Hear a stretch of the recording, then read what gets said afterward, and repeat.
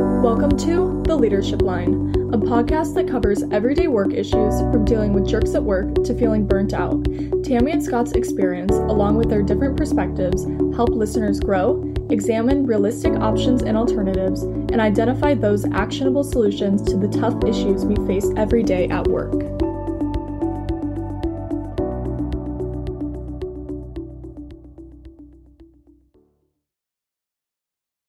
Good morning, Scott and Tammy. Good morning, Carmen. Good morning, Carmen. Welcome to Become More Studios.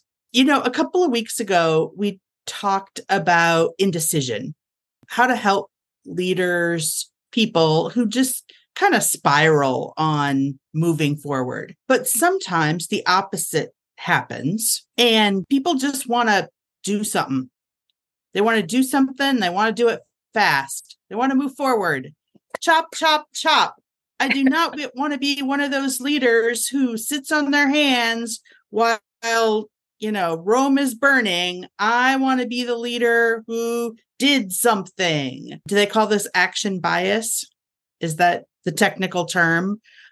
When do you see that happening, and how do you coach people that might be doing that? I think it's important that we have to first off set aside scenarios where action is needed. Hey, the house is on fire. Hey, the customer called and the shipment you sent has all the wrong stuff on it. You think about those oops-a-doodle moments that happen to all of us. Yeah, then action needs to be taken to clean it up and fix it. Great. Set those aside. I think to me, the coaching aspect is what's the outcome you are working to achieve. And if you are not thinking about the outcome, and when we talk outcome, it's what do you want different on the other side? So you're going to take this action, you're going to have this conversation. What's going to be different on the other side of that? So this culture that Carmen is talking about, it's this culture of busyness, right? It's this culture that says, I'm working hard. And for whatever reason, we're in a spot when people are saying, when we say things like, how are you? And they'll say busy. And in that spot, right, it's I'm busy. I have lots of things going on. We are communicating that I don't have enough time, right? And yet, because I am so important. I have got a lot to do. And by the way, we promote people because they're so busy, because they're quote unquote getting a lot of stuff done. The question is, that's effort justification. I'm justifying, the fact that I'm busy in that spot. The question in that spot is, are we justifying meaningless tasks versus outcomes? Right? So what Scott is talking about is, are we doing something that adds value? Or are we simply busy? And I do think that piece is, we are so, quote unquote, busy. We're running around doing stuff, and we haven't spent one moment thinking, is this the right stuff? And is this the best way to get that stuff done? So we reward busyness instead of rewarding outcomes, things that add value to the organization. And this whole concept of busy, which I'm sure many of you know is like a pet peeve of mine. When someone says, oh, you're so busy. And my response is, no, I'm actually not busy. I'm purposeful. Well, but you haven't returned my phone call. Yep, that might be a hint.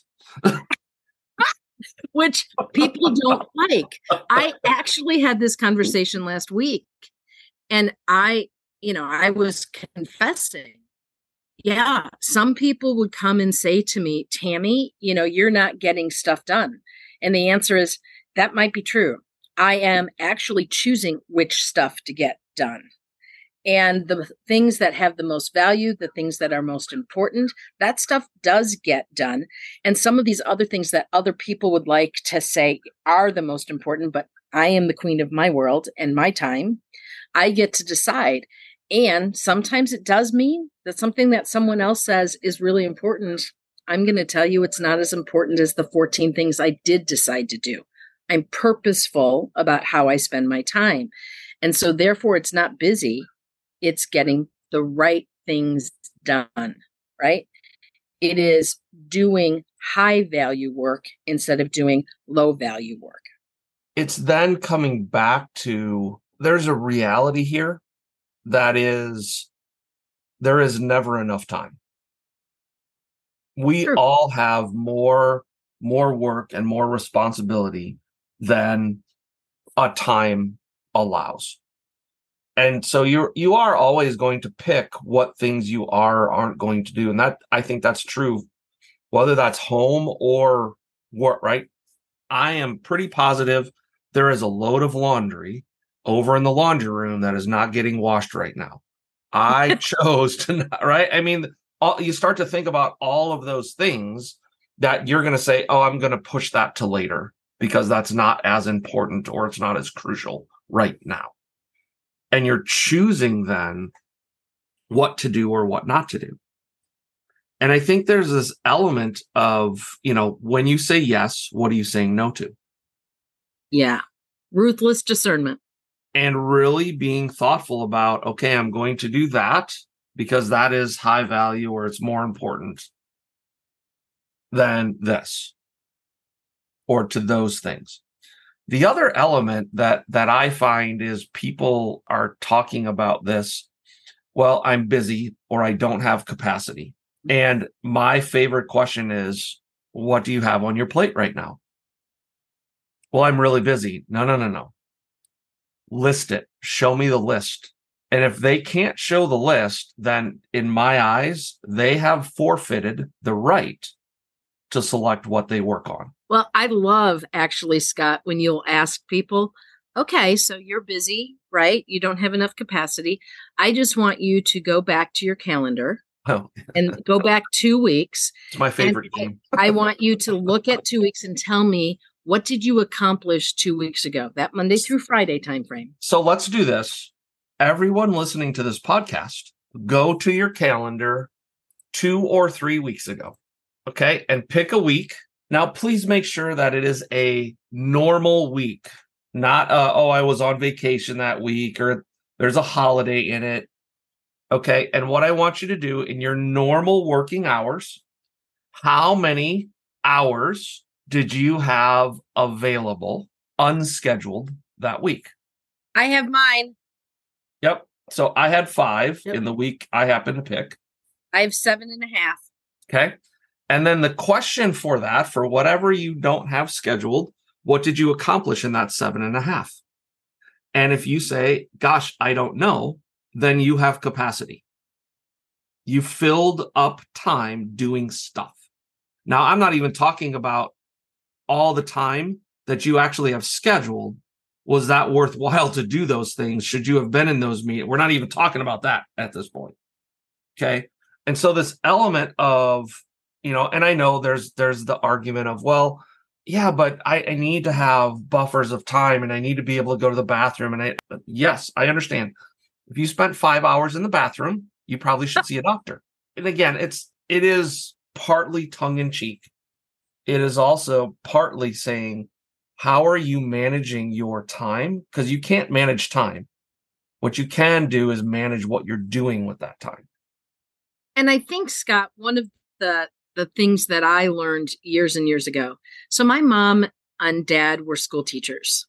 And, just like most jobs, right? Your school day starts here and it ends here, those types of things. But my dad did some side work. And the side work that he did was he oftentimes would paint houses or put on roofs, those types of things, especially in the summer and over on weekends. And my dad, years and years and years and years ago, would bid those projects on a project basis, not on a time and material basis. And I would ask my dad, I'd be like, why would you bid that on a project basis versus on time and materials? And he said, because I'm fast. And one of the things that I think oftentimes is we have been so focused on the clock, the old 8 to 5. And we had to, for many years, we had to look busy in that 8 to 5. And that's how we were managed. If someone looks busy, right, then you're filling your time and you're adding value. Instead of, hey, how quickly can I get that done with high quality? Okay. It's not just getting it done. It has to be quality and speed. How quickly? And then as a leader, not worrying about that means that this person actually doesn't have to work a 40-hour work week. And in that space, right, give them great projects, let them do those projects. And as long as they deliver them on time with high quality, if they leave at 3:00 or they're not on their Zoom calls because they're out picking their kids up from school, fantastic. So from my standpoint, it's that spot that says, guys, let's not worry about how long it takes. Let's work about the quality. That's outcome based, and quit worrying about you have to be here so many hours. You have to put in this many hours of work. I know that's the way our hourly workers work. Okay. But if you get paid a salary, let's look at this very differently. Actually, all the FSLA guidelines say is you have to pay them for the hours worked. Nothing says you can't pay them for more than the hours worked. Are you sure, Scott? I'm pretty sure that if they work, I'm pretty sure there's lots of hourly organizations that they work 35 and they get paid for 40. Wouldn't that be wonderful? And wouldn't it be cool to do we care? Truly, do we care as an organization? Do we care? And in the end, if I am getting value as an organization and you are getting more time back, doesn't that sound like a win-win? Well, the other thing I really like about that exercise, this calendar exercise, is if somebody can point to what they accomplished over that, free, however many hours, then that's also the great entry point for the conversation of, are you doing the right things? Mm-hmm. Are you spending your time on the things that are meaningful to the organization, that move the needle? I mean, we have several clients, and my coaching to them has been, right now, I think what you have to do is, what's the work? And now once people say, here's what I'm working on, and I can see it and I can touch it, and you can look at it. Now we can have the conversation, is that the right work? Until you can say, here's the work, people are filling their time with either their preferred work or busyness. And we all get sucked in. I mean, we all do. Even the most purposeful of people get sucked in. And I actually think one of those spaces that if we have that conversation, when we look at how you're spending that time, it's in non-value add or shallow work.